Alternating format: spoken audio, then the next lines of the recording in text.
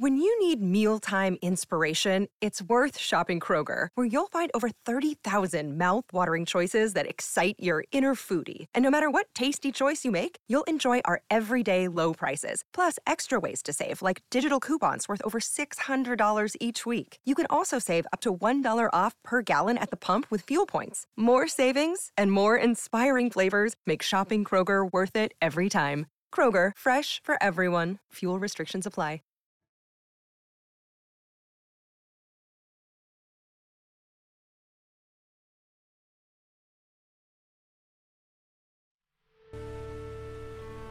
It was late September.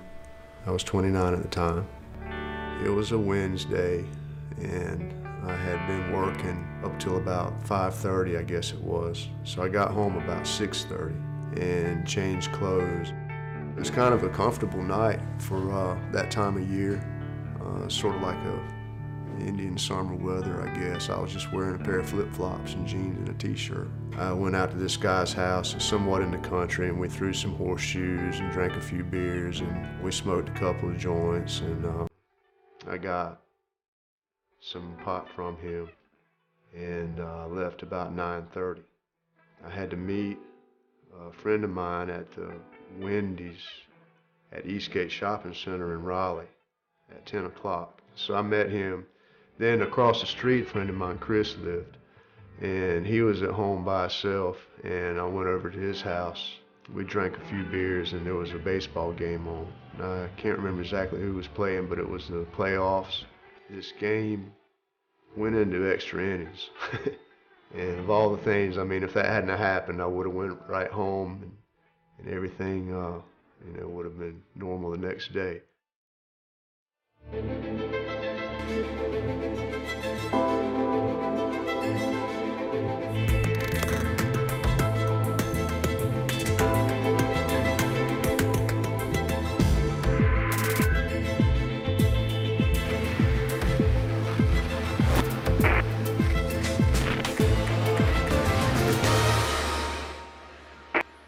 26-year-old Jaquetta Thomas, a prostitute who was found stabbed and bludgeoned to death on Blunt Street in Raleigh in 1991. Greg Taylor became a suspect in this case because his truck was found near Jaquetta Thomas's body. Prosecutors argue that Taylor killed her when she refused his sexual advances. Taylor says Raleigh police of his belongings, clothes, and a collection of pocket knives. Investigators found blood on his truck. The officers who testified both testified it was human blood. My report, you cannot say that that's blood. The lack of evidence was so clear to us. There is nothing here. No weapon, no witnesses, no transfer of physical evidence. He was guilty of being stupid, but not guilty of killing anyone. No one considered it a possibility that he would actually get convicted. This whole thing was rotten from the beginning. I've been in prison now close to 17 years, and a lot has changed out there. Life goes on. The police say she was just a prostitute getting high, chasing her high. She's not important to us. So we're gonna downplay this, push it on the rug, we're gonna arrest some folks, we're gonna be done with it. Well, guess what? Now it's right back to bite you. I absolutely did not kill Jaquetta Thomas.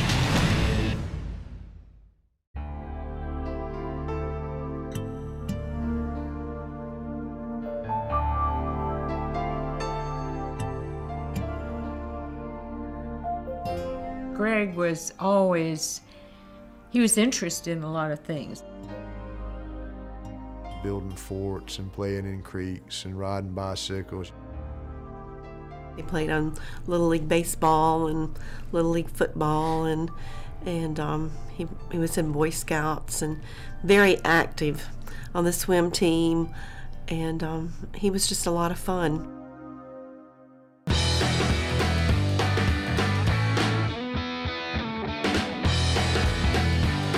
I think I probably started that party lifestyle when I was 15. It was entirely peer pressure. Everywhere you turn, that's what it was, just the social norm back then. Something that I embraced from the very beginning, just continued on. Greg got a car when he was 16, and then he didn't have a whole lot of time for Dad. Somewhere in that time frame is when I think he started experimenting with drugs. You know, and I met Becky in high school. In 1980, Becky and I were sitting in the homeroom, and she had asked me, you know, what I was doing for the weekend. You know, I told her I was going out and hang out with some friends, you know. She's welcome to tag along if she wanted. There was a lot of partying going on. That was pretty much what everyone did in high school at that time. You know, she got a true glimpse of, you know, what I was like. And we ended up started dating. And that was back in 1980. When I met him, he was very quiet, but when you got him around a group of friends, he was, you know, kind of the life of the party.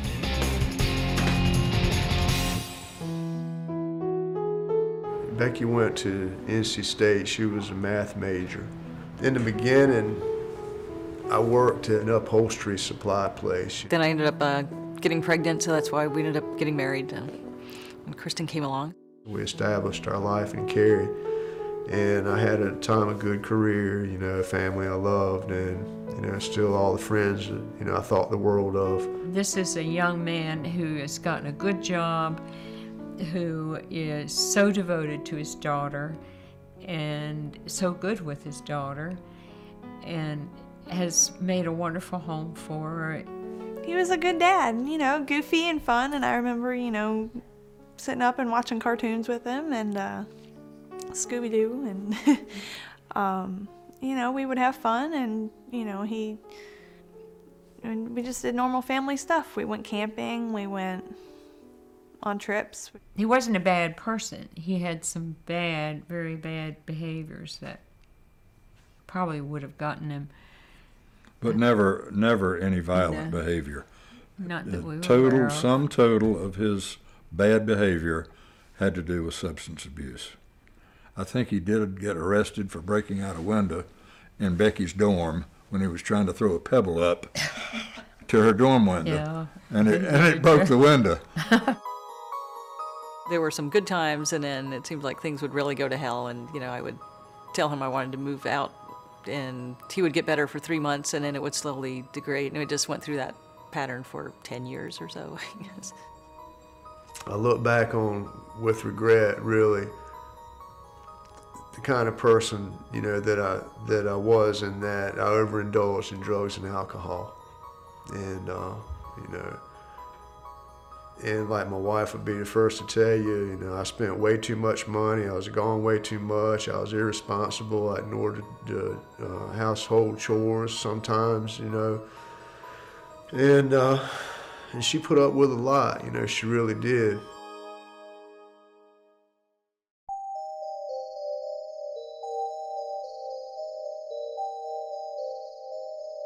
So actually it was kind of a quiet week. He hadn't been out at all during the week, and, you know, he just called and said he was going to watch a baseball game or something with some friends of his. But this game went into extra innings, and something popped in my head. Well, I've got a few more, you know, minutes to be out, and why don't I just run over to Kentwood and pick up a couple of rocks and come back? And I bought those 2 rocks, and about the same time I completed the purchase, I looked over at my passenger side, and the door was open, and this guy I had known through several other previous nights, such as that one, was at the door, and he hopped in, you know, so I know that, you know, he pretty much wanted to get high. And that was Johnny Beck. And when he showed up, it was like, kind of like immediately my plans, you know, changed even in my head. I said, well, okay, well, you know, Johnny and I will go get high now, and he'll probably want to do some more, you know. And that's where we took it from there, and smoked those 2 rocks. Johnny suggested then that he knew where some that was good at downtown. I remember that night. I remember Greg and I just riding and spending a lot of money, you know. I don't know where he kept getting it from, but he had it, and I knew where to cop from, and we just rolled and got high. And we went over to his brother's house. We sat there and smoked those rocks and drank a beer too. So we got in the truck. I think the clock in my truck said like 2:08. You know, the crack was all gone, and we had what was left of that 6-pack with us. And I went towards downtown, and me still having some money left, offered up the idea that, you know, maybe we purchase another couple of rocks. And again, you know, I pulled up past the area of transaction, and Johnny got out and bought the drugs and got back in the truck. When we got down in that cul-de-sac, it was like zero activity. It was dark. There were no street lights. It was an industrial complex. There wasn't any kind of houses or anything. Halfway through turning through the circle, I noticed a dirt or gravel drive heading up off the circle there. We completed the turn through the circle and parked, heading back up the other way. And that, to me, you know, seemed like a pretty good idea at the time, a good place to get high. It was desolate, but then after we took a hit or two, it was like, well, you know, here we could be like trapped in this circle. So, you know, if a cop would be happen to come down the street, and so maybe going up that path might be a better idea. I turned the truck around and went back up that dirt road. And we sat there for a while. If we didn't smoke all of what we had left, we smoked the majority of it. I guess on the impulse, wanted to spin my tires a little bit on the way out.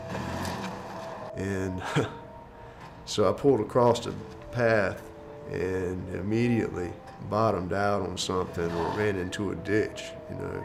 And so I put it in 4-wheel drive and tried to back out, and the truck wouldn't do anything. And what I was dealing with was the front of the truck was pretty much buried.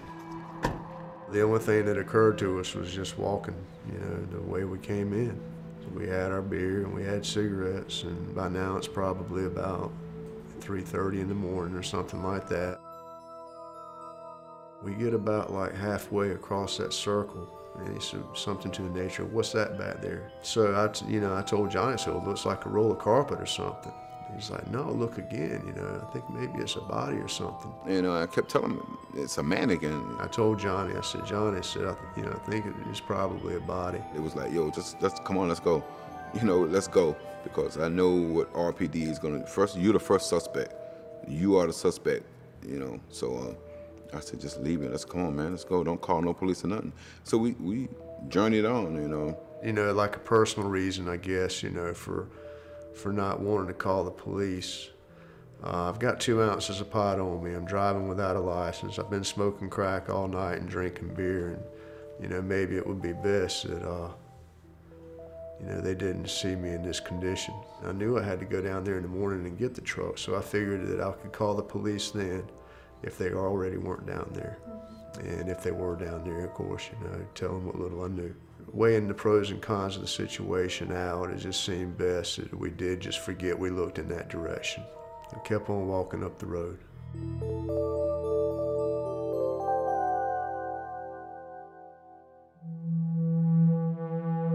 Silver Honda went by, and I think this was the first car that we had seen too. And so we just kind of made a, you know, half-hearted wave or whatever, and this car pulled into a gas station right where we were at. And we told them, you know, that our truck was stuck and that we needed a ride. And her name was Barbara. And neither Johnny or I had ever met her before, to the best of my knowledge. Johnny got in the front seat and I got in the back. You know, Johnny and I had already, you know, talked about, well, if we can, you know, we'll just keep on getting high. So she says, well, I know where some's at. And she took us over to what I learned to be East Street. There was a yellow house on East Street. I gave her 2 20s. And they brought back 2 rocks and also somebody else. And we smoked those 2 rocks, and then we went back, parked about the exact same place, only this time we went inside that house and all of us went in. It was fairly crowded. inside this house. Johnny and I are in this bathroom, and Barbara comes in with a drug dealer, and we purchase these rocks, and we're standing there getting high. So as we're walking out of this room that's off the kitchen, and I'm walking by the kitchen table, there's these two girls sitting at the kitchen table. So we left, walked out the front door, got in Barbara's car. So, I told her, I said, well, just drop me off up here at Buck Jones Road. I walked to a gas station, mini mart type place, and there was some payphones right on the side of the road. And I called my wife and told her where I was at, that I got the truck stuck in the mud. That was a big surprise, and when he was just telling me to pick him up, like, where's your car? What happened? She was not happy, and I can understand that. So we got home, I took a shower, put on some work clothes. We dropped Kristen off at school and proceeded to go to the scene. There was not a whole lot said between Becky and I, in between that phone call and, going to the circle. When we did get down on that road, there was police cars everywhere. I was, saw them all kind of standing around in a circle looking down, and I'm like, wow, it looks like they're standing around looking at a body or something. Right. Oh, God, that's right. That's when I told her, I said, yeah, that's probably what they're looking at. Johnny and I thought, that we had seen that walking out of that place. So I went to the office and talked to my boss, John. And John says, really? They're looking at a body down there? And I was like, yeah. And he was like, well, let's go check it out. And all three of us got out of the car and walked toward the police car. And I told the policeman that my truck was stuck in the mud back up off of that path. And I asked him, how long they would be, before I could get it out. And he said, well, let me let you talk to one of the detectives. Johnny Howard asked me to meet him at the police station and wanted to know would I answer any questions. I told him sure. We just thought, we were going through formalities so they could cross Greg off the list quickly, and just didn't expect anything to go on beyond a day. I thought when I was talking to Johnny Howard that, it was going to be basically, what time were you there? What did you see? What time did you leave? That type thing. I was just somebody who was now making that 911 call, basically. Hey, I saw somebody in the circle. I believe they were dead. This is what time we got here. This is what time we left. And here I was, I'm fixing to have to admit to an officer of the law that I was doing drugs and out driving without a license. And my story ended up being that I went to Johnny's and had a few beers and decided to go four-wheeling. Detective Howard explained that, son, we're not interested, in any kind of drugs or drinking or anything like that. We're just trying to solve this crime here. So you're trying to tell me you or John didn't have nothing to do with this woman's death? The point where he says, we have a witness that says a little bit differently. That was the point that I became concerned because, first of all, I knew there could not be a witness that would say something differently. You cut her throat. You stabbed her. And once he, started accusing me about Johnny and I being involved in that crime, his level of attack kept increasing throughout those interrogations. He told so many lies, about evidence being in that truck, footprints all around that body. We can lift fingerprints from bodies. And all this time I'm like, well, do it, please. You'll see that I'm telling the truth. Well, you'll be an innocent man in prison. Johnny Beck was the one he was after, and he felt like he could break me down to get to Johnny Beck. What started out as me trying to help, and telling him anything you want me to do to help, I will, ended up basically as me saying I didn't do it over and over, and him accusing me over and over, you did it, you're going to death row, what's your daughter gonna think when she sees you behind the glass?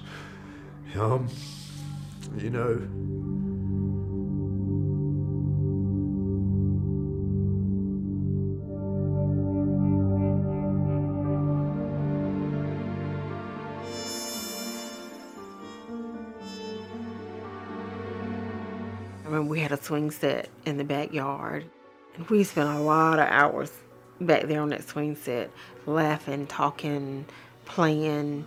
She was more the mischievous one. I think I was more quiet, but she would reel me in to do things that would get us in trouble. So we used to pick plums. She loved plums. We were 2 years apart, so we were each other's company. And we moved up here when I was in the 6th grade, so I was about 11. So she was right at 13. And by then, she was so not who I knew. We weren't as close. I could still feel the love, but I wasn't as important. It just went downhill from there. I don't remember spending a lot of time with her before I left to go in the military. But we did right. So I went to Germany, and I did my first tour in Germany. I had come home to get my son at that point, and I saw her, and she was in the hospital. And that was when I learned how, I guess, the extent of her drug use. I always knew, but the extent, because I don't know if it was a doctor or a nurse that pulled me aside and said, you really need to try to talk to your sister. You know, she really needs to let these drugs go. It's gonna kill her. But I remember telling her, you know, I love you. You know, I'm here. And I really wish you'd get some help, you know. And that was it. I went on back to Germany with my son, and I bet I wasn't gone 4 or 5 months. And then I got the phone call. I kind of had been expecting it, but my expectation was drug overdose. I was not prepared for, your sister's body was found and she was murdered. I was not prepared for that.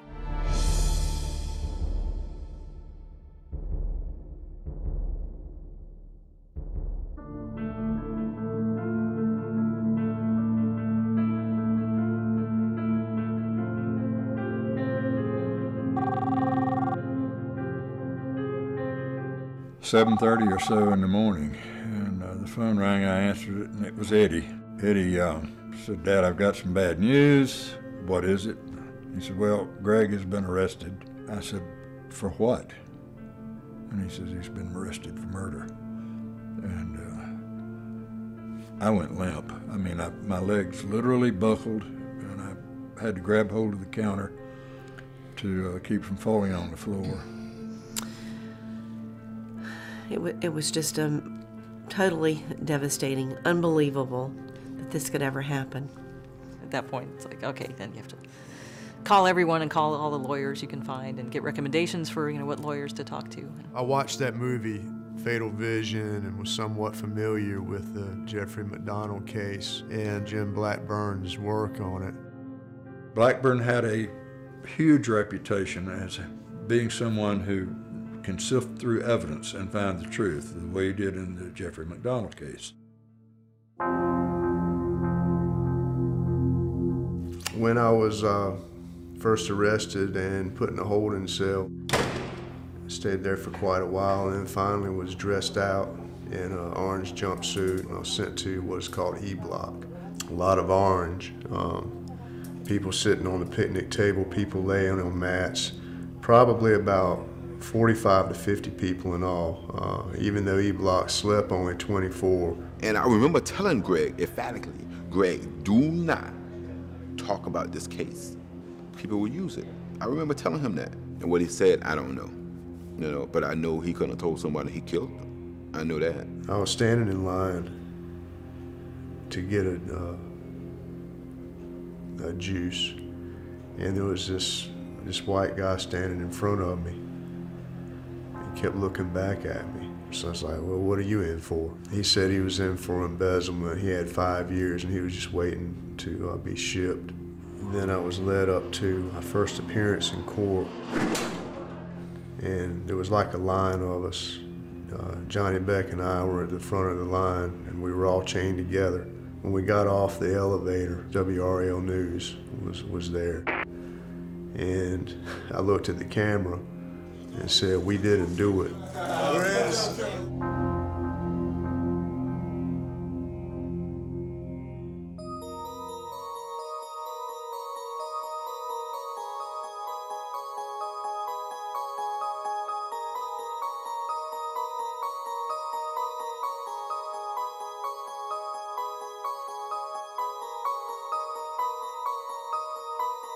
I didn't think he was a flight risk at all. I thought there was a substantial case that could be made on his behalf, that he had a very triable case. And Tom Ford, he's holding like this statement in his hand like this. Your Honor, I have this statement from jailhouse informant Ernest Andrews, and where Mr. Taylor admits to some involvement in this crime. That was the first time I'd heard the name Ernest Andrews. You know, of course, I was upset to hear that anything like that could be brought up, because I know that it was false. I was granted a bond that day. We began to learn a lot more, and it became evident that they didn't have any evidence. The only evidence that they had was Greg's truck was near a dead body. If he had really committed this murder, common sense would tell you that he would not go home and get his wife, stop by his office and get his boss, and go down to the scene of the crime where he expected the body to be there. I mean, that alone would tell you that he's not guilty to me. I could understand if I was a police officer and I saw that truck and I saw that body. I could understand the amount of suspicion, but once you start investigation, the facts from the very beginning point to innocence. So I was adamant and very, I guess, impatient too with James Blackburn that, you know, he'd do what he could to either get this thing in the courtroom and get it thrown out one. And months went by. Sometimes you wouldn't hear anything from him. I'd call him up, there wouldn't be any progress. He would put me off for one reason or another. We went to the crime scene a number of times. We looked at the case reports, we looked at the interviews, we looked at the physical evidence. As to whether or not I telephoned him and talked with him on a regular basis, the truth is I don't remember.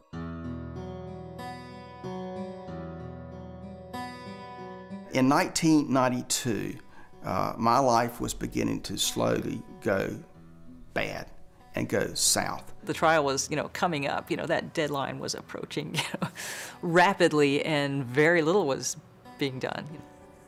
Then later, I believe it was in January of '93, when we were called to Jim Blackburn's office at Smith Helms Mullis and Moore, come to find out that he had been embezzling money, and the money that we had paid him was part of that. He surrendered his law license. I wound up being diagnosed with a major depressive disorder, one step below manic depression, what is now called bipolar, with a breakdown.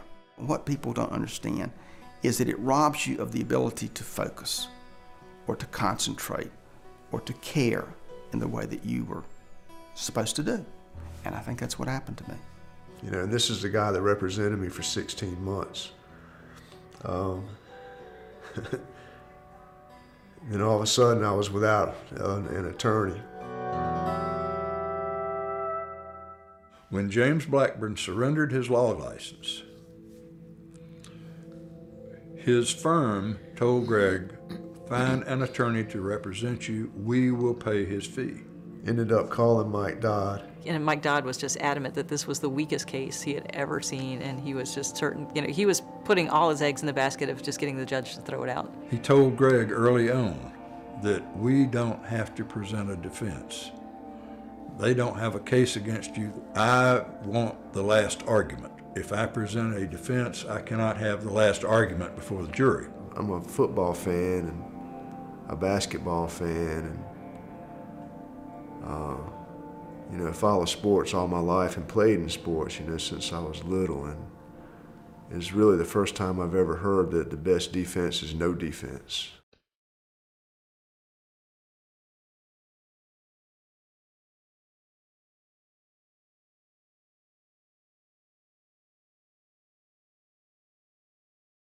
Their theory was that Greg and Johnny had been driving around, picked this woman up to trade sex for drugs, that she changed her mind after receiving all these drugs. She jumped out of the truck somehow, and Johnny Beck chased her down, and either Greg got out of the truck and participated in that, or Johnny killed her alone and then got back in the truck.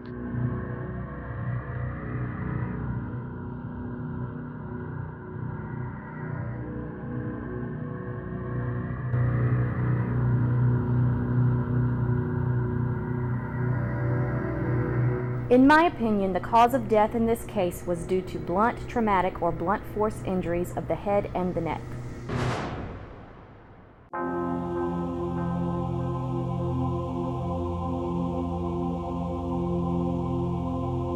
To your knowledge, was he able to make any identifications to the decedent's body from any of the latent fingerprints that you lifted out of the vehicle? Out of the vehicle? No, sir. We have very good reason to believe that the vehicle passed through the blood of the victim. We saw what we believe to be tracks of what might have been blood from a vehicle on the pavement near the body. We tested several of these suspicious spots, and they did in fact react as if they were blood. But we decided to come back in the evening and use luminol, which is more sensitive, and we determined that there was a track of what appeared to be blood all the way in a circle. Then it went into the driveway that goes out into the field. Describe for us, in regards to the vehicle, what you did in the matter of blood testing. There were several suspicious stains. They were tested with phenolphthalein, showed they could possibly be human blood. We got a positive testing under the fender well, underneath the front passenger wheel, and we also got a positive testing underneath the undercarriage of the A-frame. The phenolphthalein is an initial test we use to determine the presence of human blood.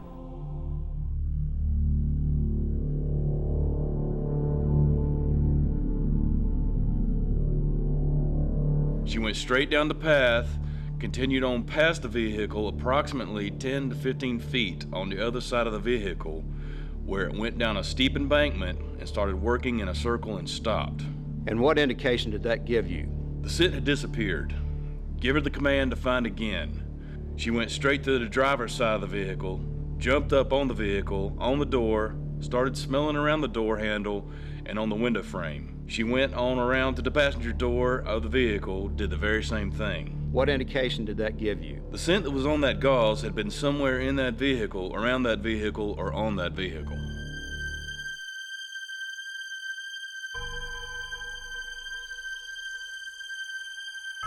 I came up in the house with a date and they were sitting in the kitchen. They were smoking crack. The girl Jackie and these two guys. The white male and the black male? Yes.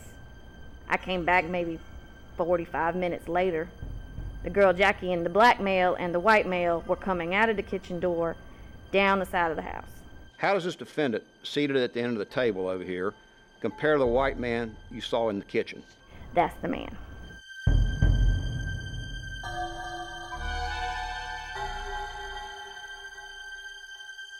In September of 1991, did you have occasion to be in the Wake County Jail? Yes, sir, I did. He'd just been given a 5-year sentence for embezzlement. Would you tell us what conversations you had, if any, with this defendant? Just conversation. He said things got really screwed up. They were going out and party, have sex, and get high. Did he tell you whether or not the girl was in his vehicle? Yes. In fact, they were in the vehicle. They were partying, drinking. Then he said the girl got mad or upset. Jump out, he hit her.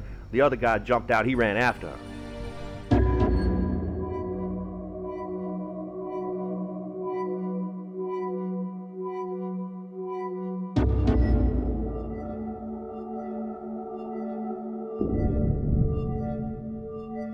And she says that we were clean, that we were not carrying anything, and we acted like two people whose car had broke down.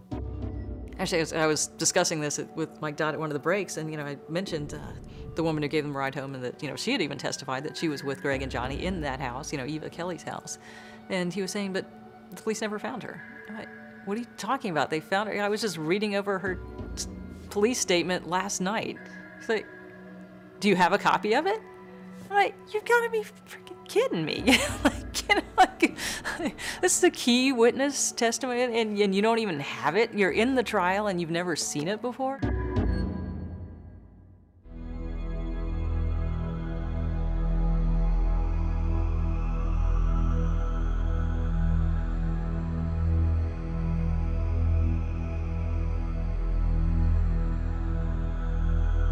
We had two lawyers that didn't do their job, and the one that went to court made a terrible decision about not presenting a defense. Mike made attempts to discredit Ernest Andrews, Eva Marie Kelly, everybody that I put on the witness stand, he, artfully cross-examined. To say he put on no defense is actually not a fair statement of what went on.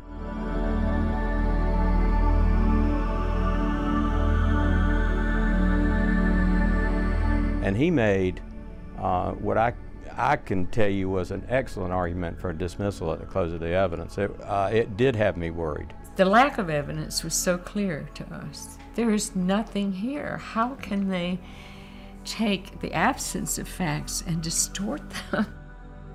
If you looked at the trial transcript, the only thing you could believe was that Greg was innocent. We've had several law enforcement officers who've read the transcript and said, what else was there? There had to have been something else. All the things went well for the other side, and Mike Dodd really just relied on the weakness of the case and appealing to the judge, but once the judge refused to throw it out, he didn't have much left to go on. Well, I'd called Mike Dodd to, bring up my reservations, and, he talked to me for a while, and he's like, I'm just so tired of even thinking about this trial. I'm just gonna try to forget about it for the weekend. I'm gonna go work in my yard and just see you Monday, basically.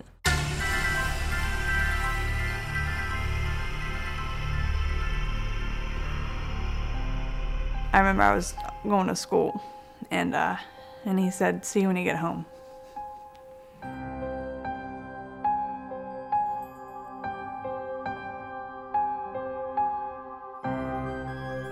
We know that this defendant was at the scene before she was killed. His truck was found at the scene. There's all kinds of evidence. The evidence of Sadie the Bloodhound, the evidence of Eva Kelly and Ernest Andrews. There's blood on the car. The state has proven to you beyond a reasonable doubt that this defendant participated with Johnny Beck in the murder of this woman.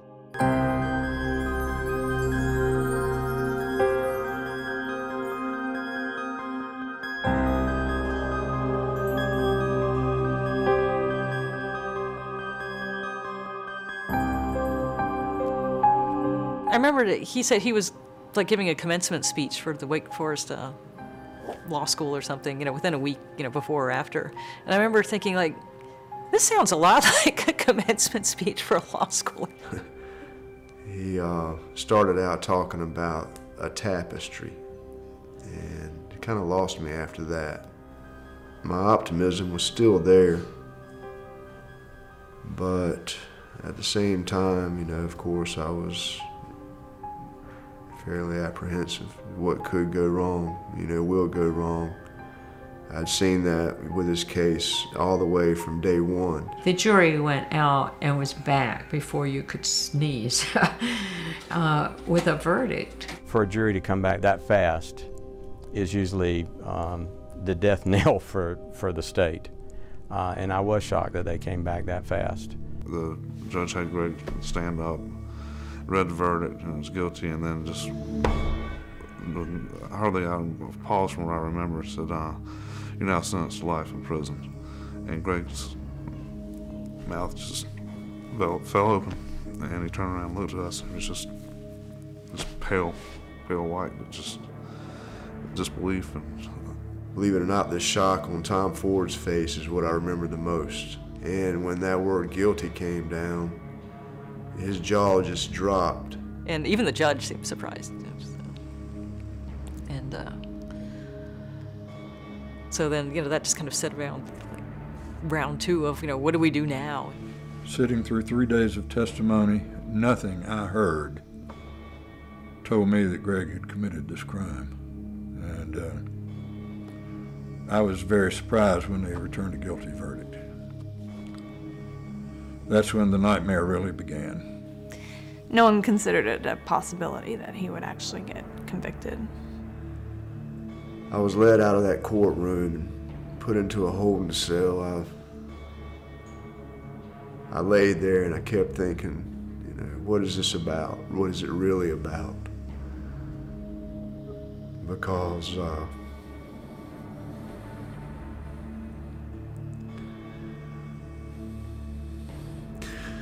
Because if there was a God up there, then He had made this happen for a reason.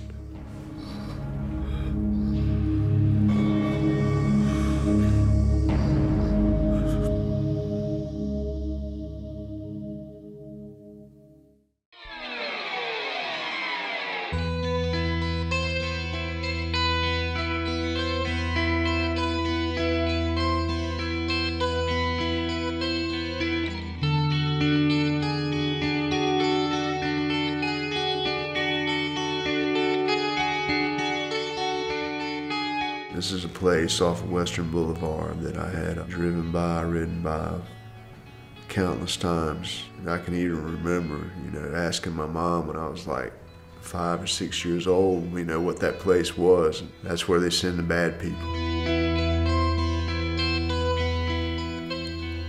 Always, absolutely, with utmost confidence, knew I would never be in there because I would never do anything to be in there. And there I was going through those gates. And I couldn't really tell you how far I walked or was escorted before I finally got led to an empty room and was asked to strip down. So off went the suit and on went a jumpsuit. First night, I was in safekeeping. I laid down, it was probably right after they turned the lights out, 11:30, midnight or something like that. And actually, after having been up for so long, I went right to sleep,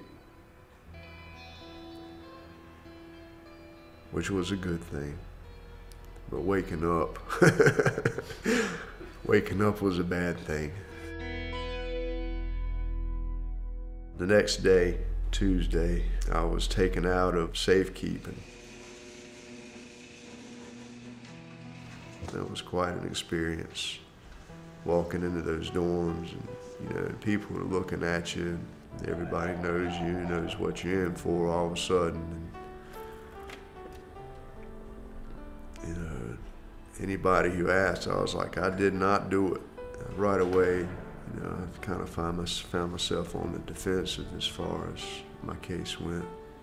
Mike Dottie came to see me that day, and looking through the glass there in the visitor's booth, he told me, he said, Greg, he said, you should not be in here. He said, but it'll take 12 months at least and 15 months at the most before your appeal goes through. We just knew because he was innocent and because they had no evidence that he was going to be freed on appeal. And I think I had some optimism, as far as this actually working out in the 12 or 15 months, and that it was my duty until then to get everything out of this that I could from a positive standpoint, in the hopes that when I get out, that I would be the kind of husband and father that I was supposed to be. That was my goal.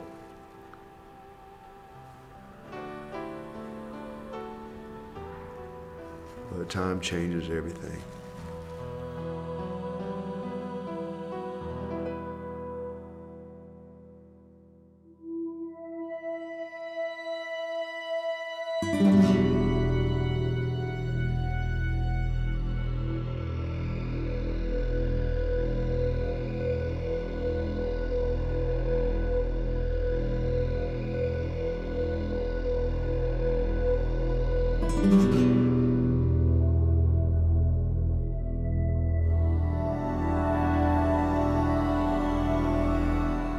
I walked into Nash, and it was a brand new prison, and it was single cell. I thought, well, I can do the next year here.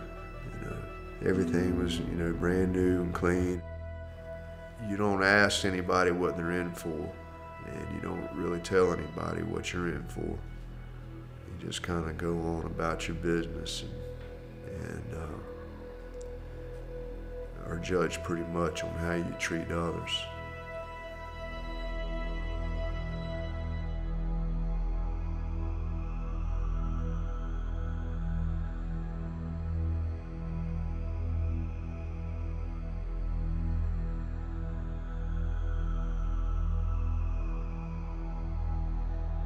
They have always gone after me with the idea that I would roll on Johnny Beck.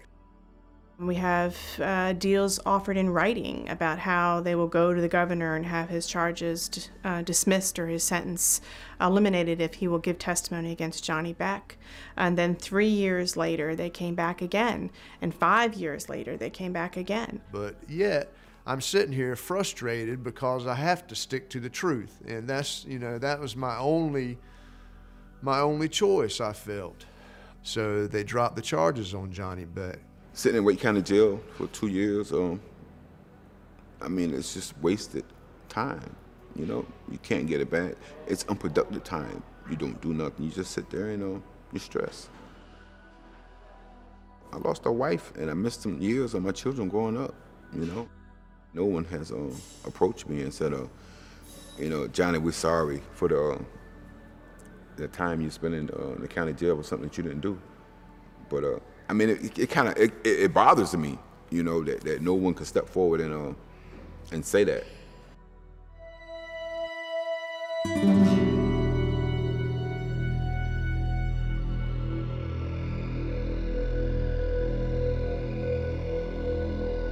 I got the letter on a Thursday, and I thought, this can't be happening.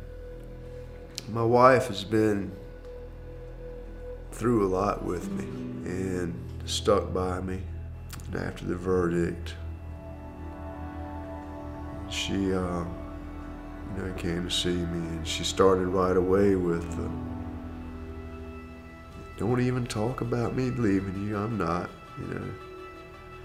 even if it takes 20 years. At some point I need to draw the line, because it's not like this was a fabulous marriage to begin with. It's not like I didn't want him out like every 3 months all along the way. So it's like I've done what I could to help, and I figured I'd help out with the appeal, but since it was going to take so long, it's time to live my life. I didn't do this. It just seems like about the time that I started accepting that she was actually going to stick by me, she decided to leave.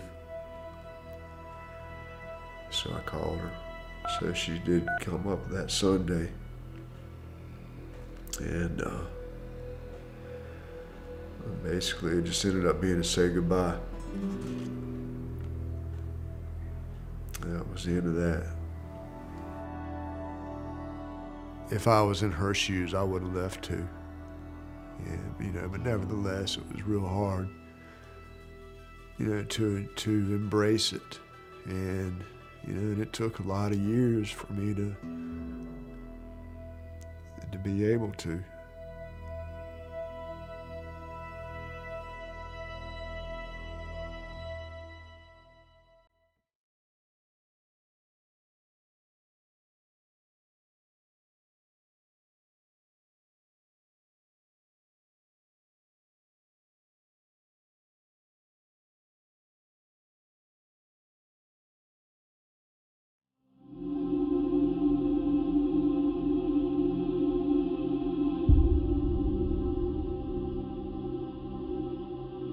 We'd gone into this thing hoping with appeals, certainly people will read this and know that this man did not commit the crime.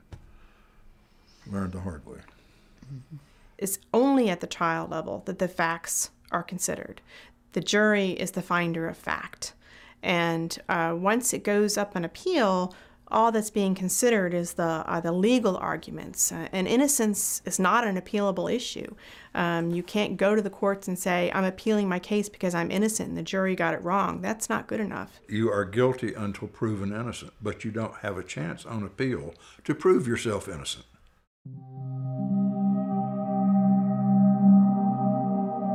You first get to prison and, First thought's not really, well, I think I'll earn an associate's degree. You know, survival instincts are really strong, and and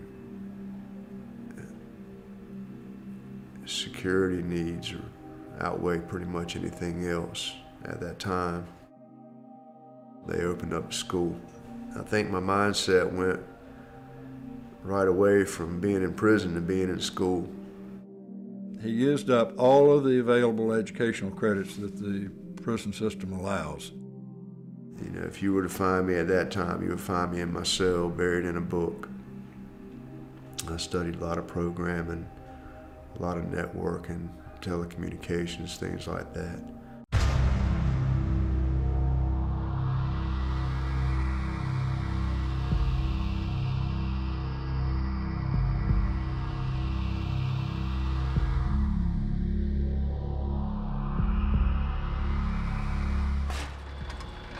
I remember walking through the gates here and struggling with all my bags and everything, and I walked by this first building and I saw two friends of mine from Nash, and they looked at me and they said, "Welcome to hell."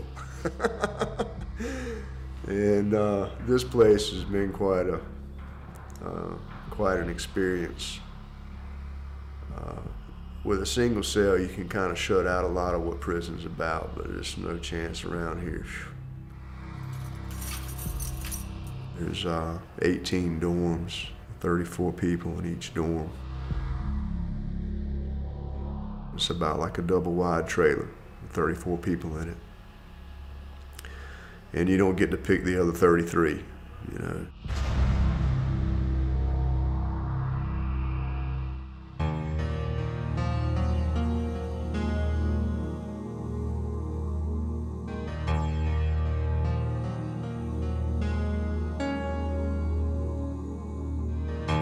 Just one disappointment after another, and each time you wonder, is this the end of the road?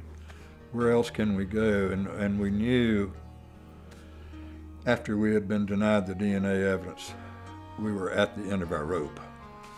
And it's hard to go down and face your son and tell him, we just can't do anymore, son. But we've done all we can do. One thing you learn in prison is to be understanding of other people's peculiarities, I guess you could say. So, you know, when the guy next to me is packaging up heroin, or the guy across the dorm there is trying to move his homosexual partner in, or the card table's in full swing, somebody's gambled up all their money and looking to break into a locker, and it's really just so much going on all the time.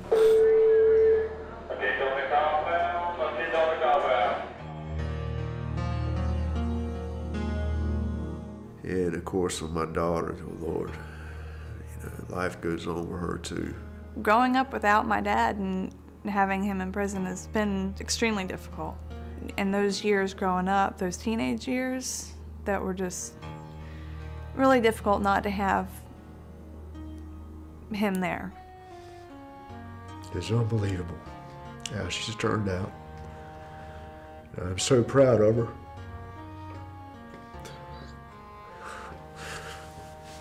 She found what was first a boyfriend, then turned into a fiance. Okay, why doesn't he want to meet me? And you know, you start thinking of all the reasons why that aren't positive, that are negative things, you know. When he meets his son-in-law, he wants him to meet him as my dad, not as an inmate. And I kept thinking, you know, when I heard about this wedding,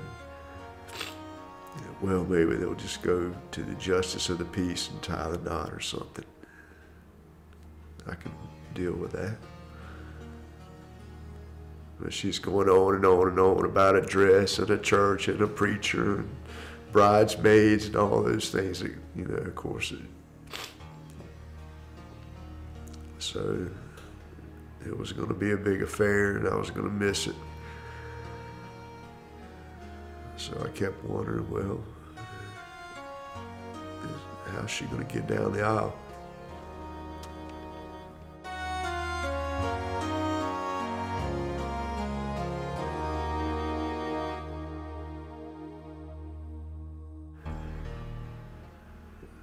She said nobody was going to walk her down the aisle. That if her daddy couldn't be there, she didn't want anybody to be.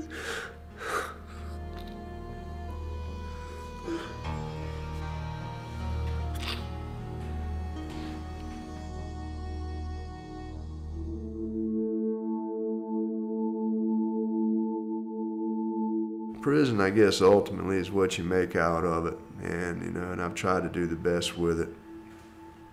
Stayed in school, stayed in work, stayed to myself. You have to go out of your way to find Greg in prison. You'll find me on my bunk, reading a book. You'll find me out on the weight pile, or you'll find me in the library. In 17 years now, in North Carolina prison system, he has never had a disciplinary infraction. When it gets tough, I look at some of the other ones who like it better than I do or seem to, and I think, well, they can get through today than I can. So that's kind of like how I've done the 6,100 days or so. I've been in prison now close to 17 years. And a lot has changed out there. Life goes on. If anybody knows the reason why these tears come, it's because I'm probably thinking about my daughter.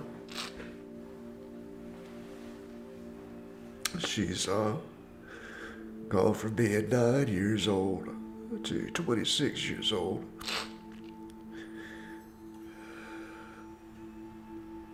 As if the time hadn't gone by.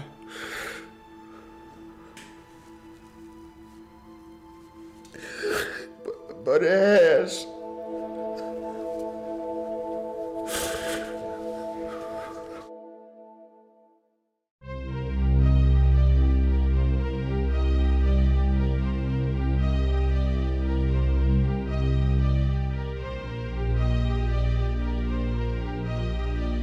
The North Carolina Center on Actual Innocence is part of the National Innocence Network.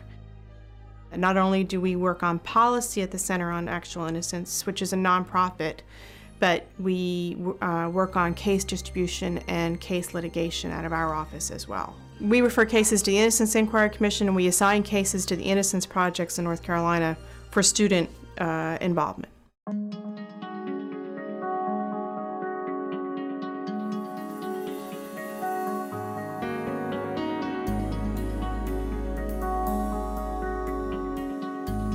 We are the only state that has the Innocence Inquiry Commission, the only one in the nation. And so I think while there's still a lot of work to be done, North Carolina is a leader in the nation for trying to reform the criminal justice system to make sure it's fair. One more tool, that's all this is. An additional tool that has been needed for a long time to look at these cases that can be demonstrated to have a flaw in them.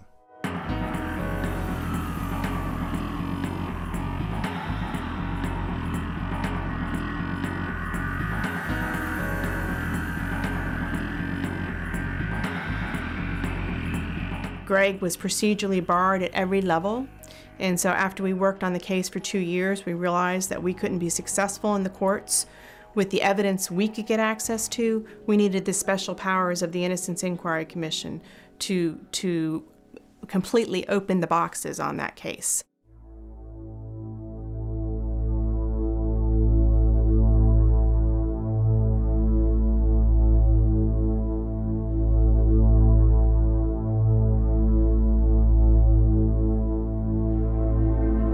Okay, Mr. Taylor, I was just telling you about this person named Craig Taylor that is now in prison for drug crimes and a violent assault, and he is saying that he sold Johnny Beck drugs that night.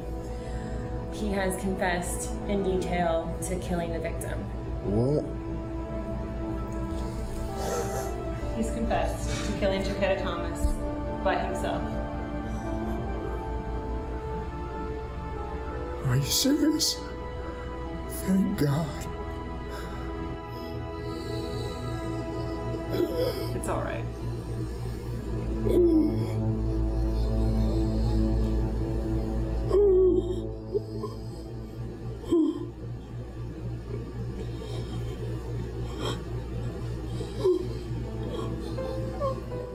For the very first time, we really had hope. That just seemed to seal everything, and it seemed to be, okay, a door is going to close now behind us, and it's going to close behind Greg, and he can come through that prison gate, and everything's going to be wonderful. First thing I did was pick up the phone and call Kristen, and she lost it. She lost it totally.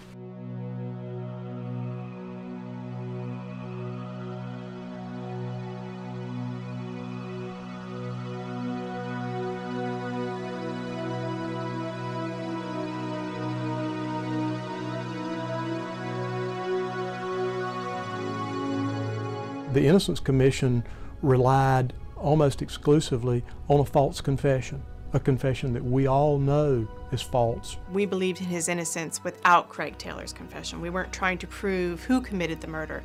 We were trying to prove Greg's innocence.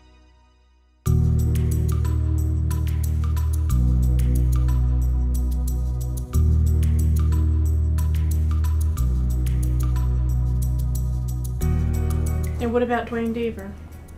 You still want to call him? What intrigued me honestly about this case was how badly it was conducted at the trial level. We think we have absolutely plenty to go to the 3-judge panel. All the evidence that was used to prove Greg Taylor's guilt could be completely discredited and to prove his innocence. And that's always been my goal, being innocent. And for people to know that I'm innocent. If these people, which I believe they do, these judges, have any desire to see the truth, and if they have any integrity to do something about it, then that's the way it's going to end up. If I was convinced in my mind that I'd kept an innocent person in jail for 17 years, it would tear me up. And I can tell you, I hadn't lost a minute's sleep over this.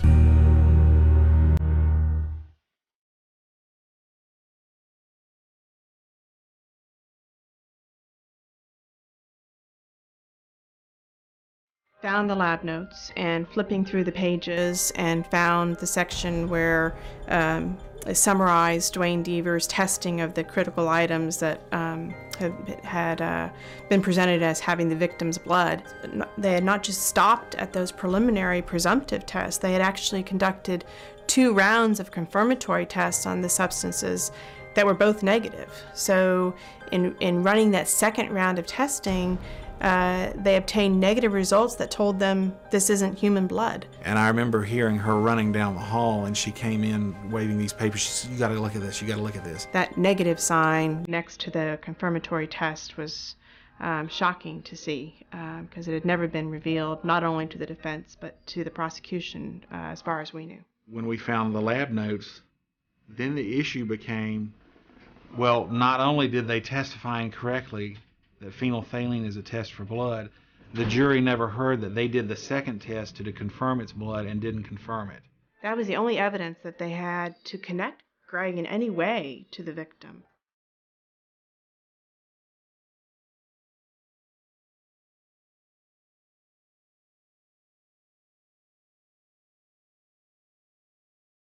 You think this will go full 3 days, or I think this is going a week to 10 days. A week to 10 days? Yes. Wow. Everybody knew this was it. This was his last shot. But they also knew this was his best shot because this was the first time his case had really been investigated from a defense.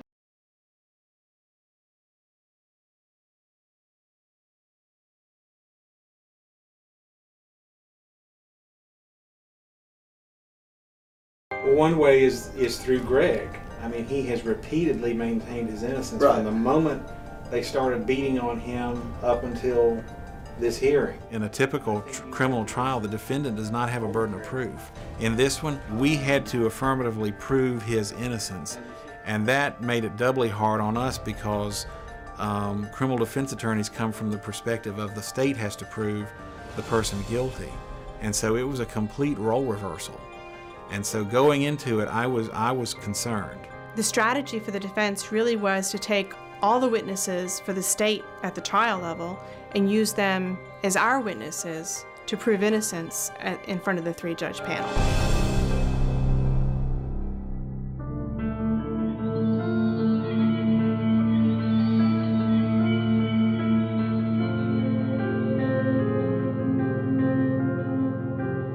Right at 10 o'clock. And this is an evidentiary hearing. The burden of proof is on Mr. Taylor. And the burden of proof in this matter is by clear and convincing evidence. It's the first time I'd seen him ever in person. When he walked in, he sat down, he turned around. Kristen was sitting there, nervous as all, squeezing my hand to death. And he looked me dead in my face and he just gave me a wink like that. And he acknowledged me. I mean, that to me, it just sent chills through me.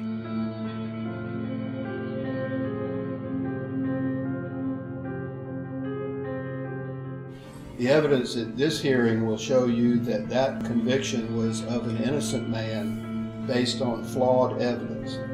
It is clear, and will be clear from the evidence, that the police almost immediately determined that Johnny Beck and Greg Taylor were responsible for the murder.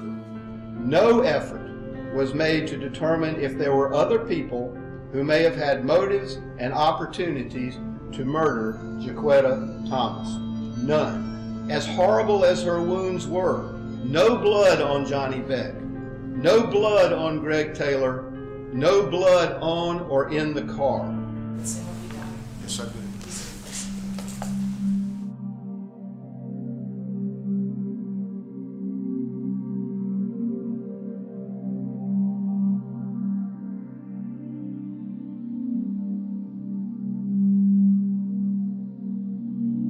Mr. Taylor, did you kill Jaquetta Thomas? No, sir. Were you present when she died? No, sir. Did you have anything to do with her death? No, sir. I was glad that he was able to tell his story, and I thought he did an outstanding job at it.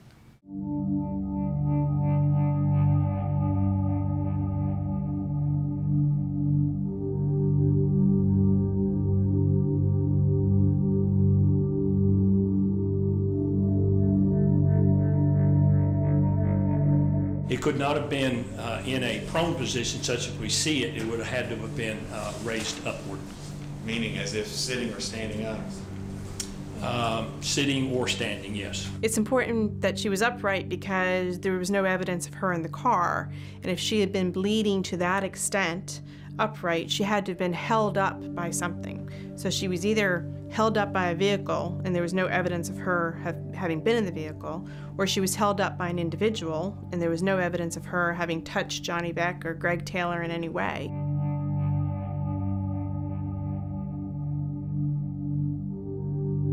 And both of those confirmatory tests were negative for blood. And then further testing to determine if the substance was human blood had a negative reaction. Correct.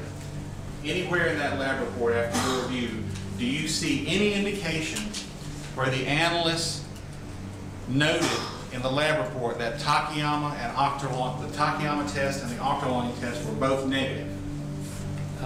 Not in this report, no, sir. So in running that second round of testing, they obtained negative results that told them this isn't human blood.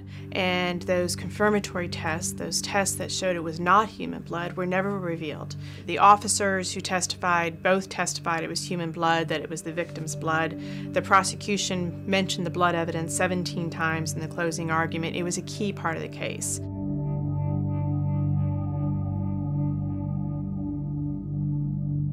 Those tire tracks were actually developed with some severe tunnel vision and bias.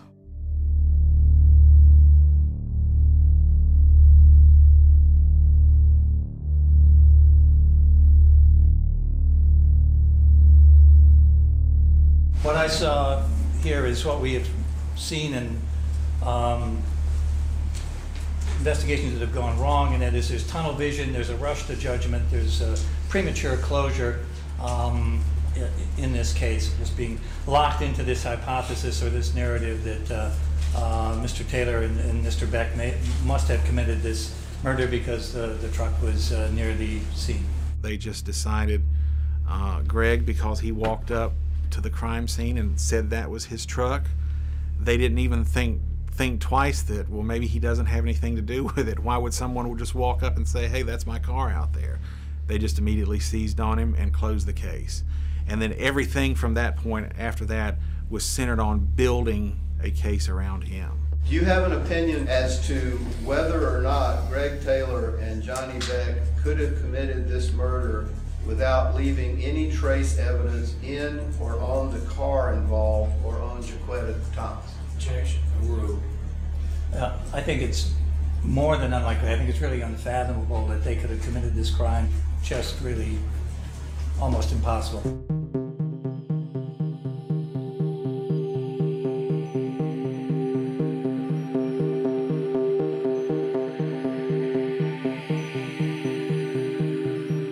In the quantification, we got 0.00, and even concentrating it down and amplifying, using the particular kits, we got absolutely no results whatsoever. There is absolutely nothing to indicate that human blood was present on either 16, 17, or 18, based on the DNA analysis alone.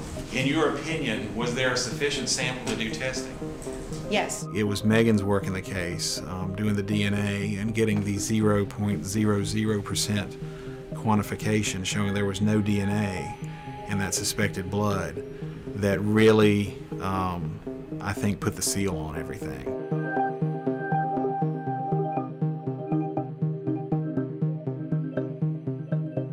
The handler told the investigators that he and his dog were not trained to do this, and they said try it anyway.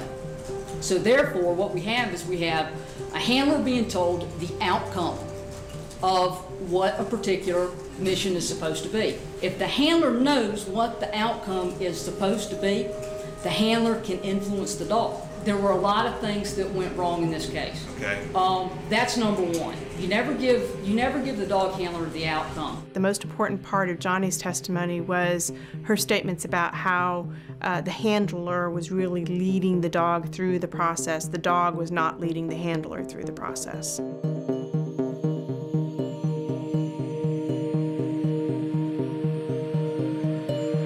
And how were they acting when you picked them up? They were acting normal. They just walked up and they said, hey, could you give us a ride? Were they carrying anything when you picked them up? No. The fact that they never found a weapon at the crime scene, and Barbara picked them up so close to the crime scene and they weren't carrying anything, I think was a critical piece of evidence. Are you now aware that your testimony at trial that Johnny Beck and Greg Taylor were in the house at East Street with an African-American woman? And did you leave the house with Greg Taylor and Johnny Beck? Yes, I did.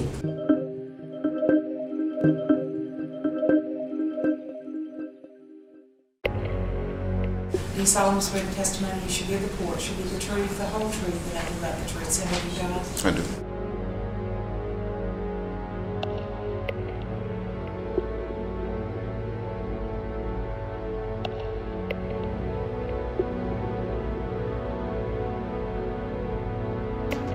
That evening, did you ever pick up a woman? No.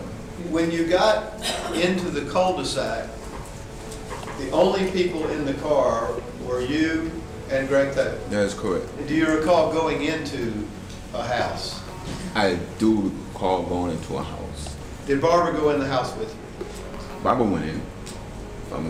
He had a lot of character to get on that stand and face the potential of having something he said turned around on him and being charged with murder again.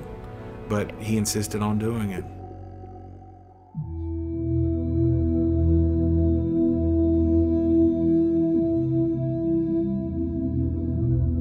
If you look at the top of that page, Mrs. Hitch, is that an interview that you had with a detective named Blackman? Yes. Did he show you a picture of a black female? Yes. Were you able to identify her? It didn't look like Jackie. That woman did not look like Jackie. And you in fact knew another Jackie, didn't you? Yes, she was much taller, had lighter hair. What it really comes down to is Eva Kelly was mistaken about who she saw in the house. Obviously, the person she saw them with that night was Barbara Ray. So can we agree that you had an agreement with the state to testify? She really had nothing to offer to the prosecution until a couple weeks before trial, when just it was very helpful that she was offered this, to have her sentence cut in half if she would be willing to testify at Greg's trial. Are you sure of when you saw, the times that you saw Greg Taylor and Johnny Beck? Am I sure of the times? Yes, ma'am. No. Then the black woman that you saw walk out the front of your house could not have been Jaquetta Thomas, could it?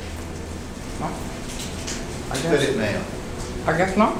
She clearly didn't have a very good memory of what had actually happened, yet her testimony was being used to put someone away for the rest of their lives.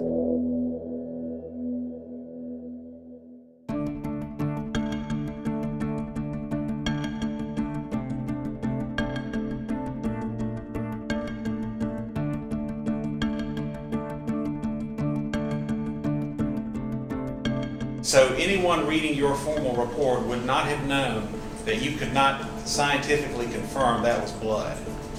That's correct. Okay. You weren't called at trial either, were you? No, sir, I was not. Okay. So your testimony here today is that you had no choice in what you wrote on your reports, correct? As far as the language is concerned? I mean, as far as the language is concerned, yeah, that's correct. And so this came from over you, correct? Above you. A lot higher than my pay grade is what they generally say. A lot higher than your pay grade. What they did in this case is institutional obstruction of justice. They withheld the truth about this supposed blood from the defense and therefore withheld it from the jury.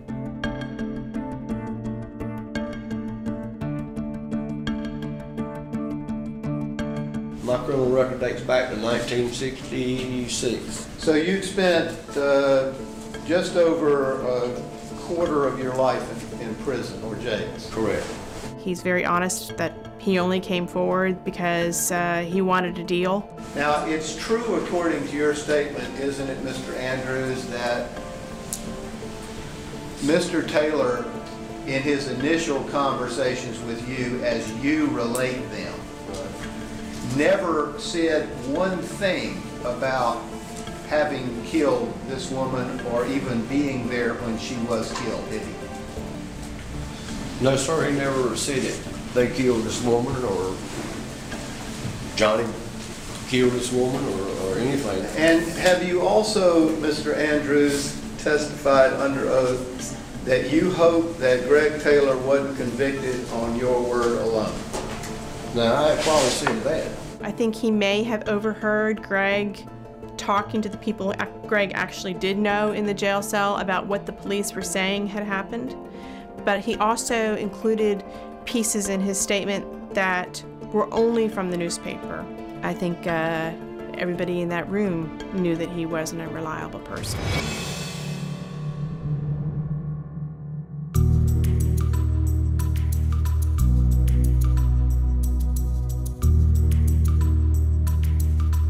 None of the defendant's evidence proves his innocence by any standard, much less clear and convincing evidence. The defendant did not produce any new, credible, verifiable evidence of innocence, and he didn't meet his burden, and I ask you to find accordingly. Thank you. We have proven to you that a sworn law enforcement officer and reputed scientist, according to his own testimony, withheld tests that showed there was no blood when he prepared his report, which went in front of the jury. Second is the testing done by Ms. Clement, which was unavailable in 1991, so couldn't have been done, has to be new evidence, that to a scientific certainty, no human blood is present.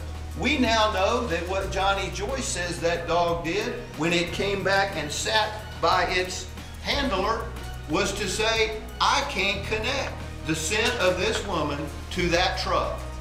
The interviews done by the police were all done by telling the interviewee what the police wanted to hear, what they were looking for. Eva Kelly tells them she doesn't know Jaquetta Thomas twice in 2 interviews. 2 years later, she knows her and tells a story completely different from what she told the police immediately after the murder, and she gets a deal.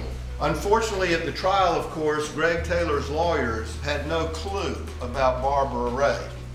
And that leads us to Ernest Andrews, a career criminal, a habitual felon, a man who has proven by his life that there are not many things he is not willing to do. He described jailhouse snitching and what he needed to do to get himself some help. The police had made up their mind. Mr. Andrews simply confirmed their belief. End of story. This man was wrongfully convicted by a jury with evidence that was tainted, and we all know it. This man, by a scientific certainty, has been proven to be innocent. Thank you very much.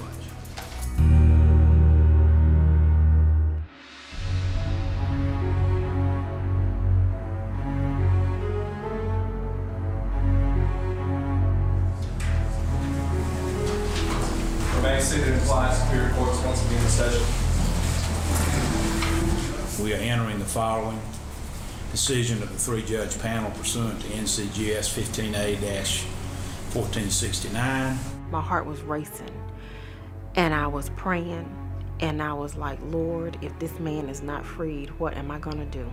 NCGS 15A-1460, Section 1 provides, claim of factual innocence means a claim on behalf of a living person convicted. In my mind, I was thinking, he's reading the statute so he can justify to us why he's not going to find in our favor. Panel members have now considered GS 15A-1460 at second all the evidence presented in the arguments of counsel for the state. If I hadn't prayed 10 million times for the truth to prevail, I've never prayed about anything. And for Taylor, the convicted person, this matter is ready for disposition. I had people touching me and people holding my hands in front of me, and my sister beside of me with her arm around me and Everett. The decision. Judge Howard E. Manning Jr. rules that Gregory F. Taylor has proved by clear and convincing evidence that Gregory F. Taylor is innocent. Be quiet. When he read off his ruling, my heart kind of leapt. I think everybody's did. And then I remembered, oh God, we got to hear the other two. Judge Tanya T. Wallace rules that Gregory F. Taylor has proved by clear and convincing evidence that Gregory F. Taylor is innocent of the charge of first-degree murder of Jaquetta Thomas on September 26, 1991. My throat was tight. I felt like I couldn't breathe. My stomach had a knot. Judge Calvin E. Murphy rules that Gregory F. Taylor has proved by clear and convincing evidence that Gregory F. Taylor is innocent of the charge of first-degree murder of Jaquetta Thomas on September 26, 1991. Relief sought by Gregory F. Taylor, the convicted person, is granted. The charge of first-degree murder of Jaquetta Thomas on September 26, 1991 is dismissed. Signed this day, February 2010. And this court is now adjourned, sine die.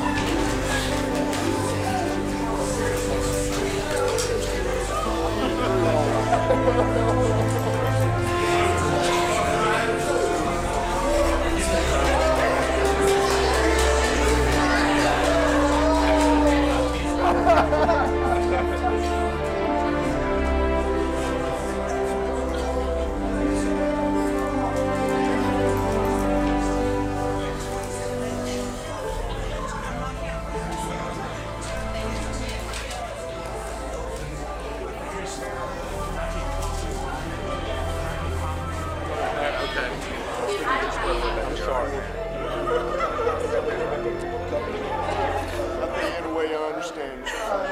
Okay.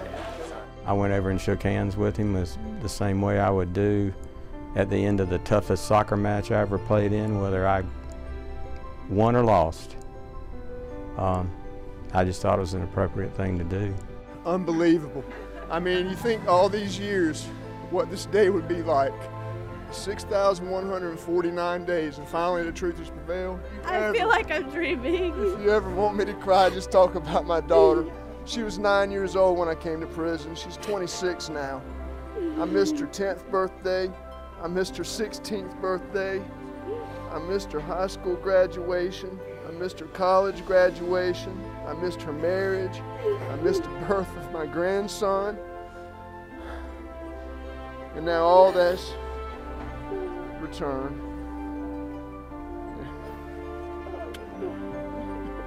And I'm taking him home.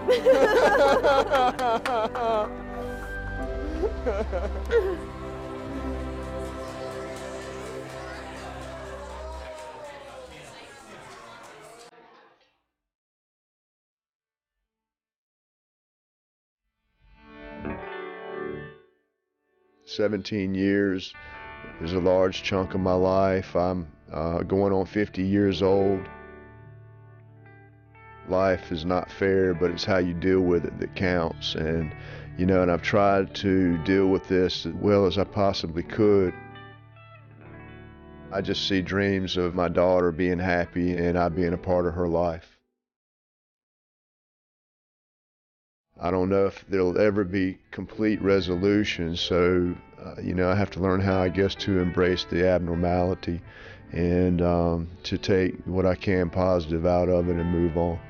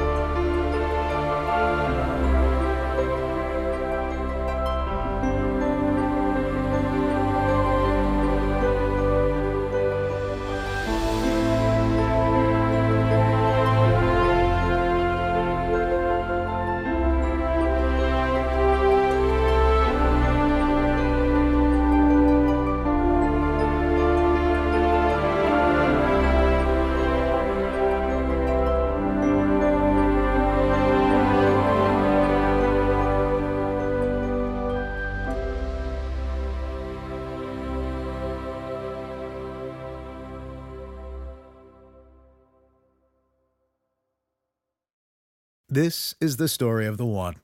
As a maintenance engineer, he hears things differently. To the untrained ear, everything on his shop floor might sound fine, but he can hear gears grinding or a belt slipping. So he steps in to fix the problem at hand before it gets out of hand. And he knows Grainger's got the right product he needs to get the job done, which is music to his ears. Call, click Grainger.com, or just stop by. Grainger, for the ones who get it done.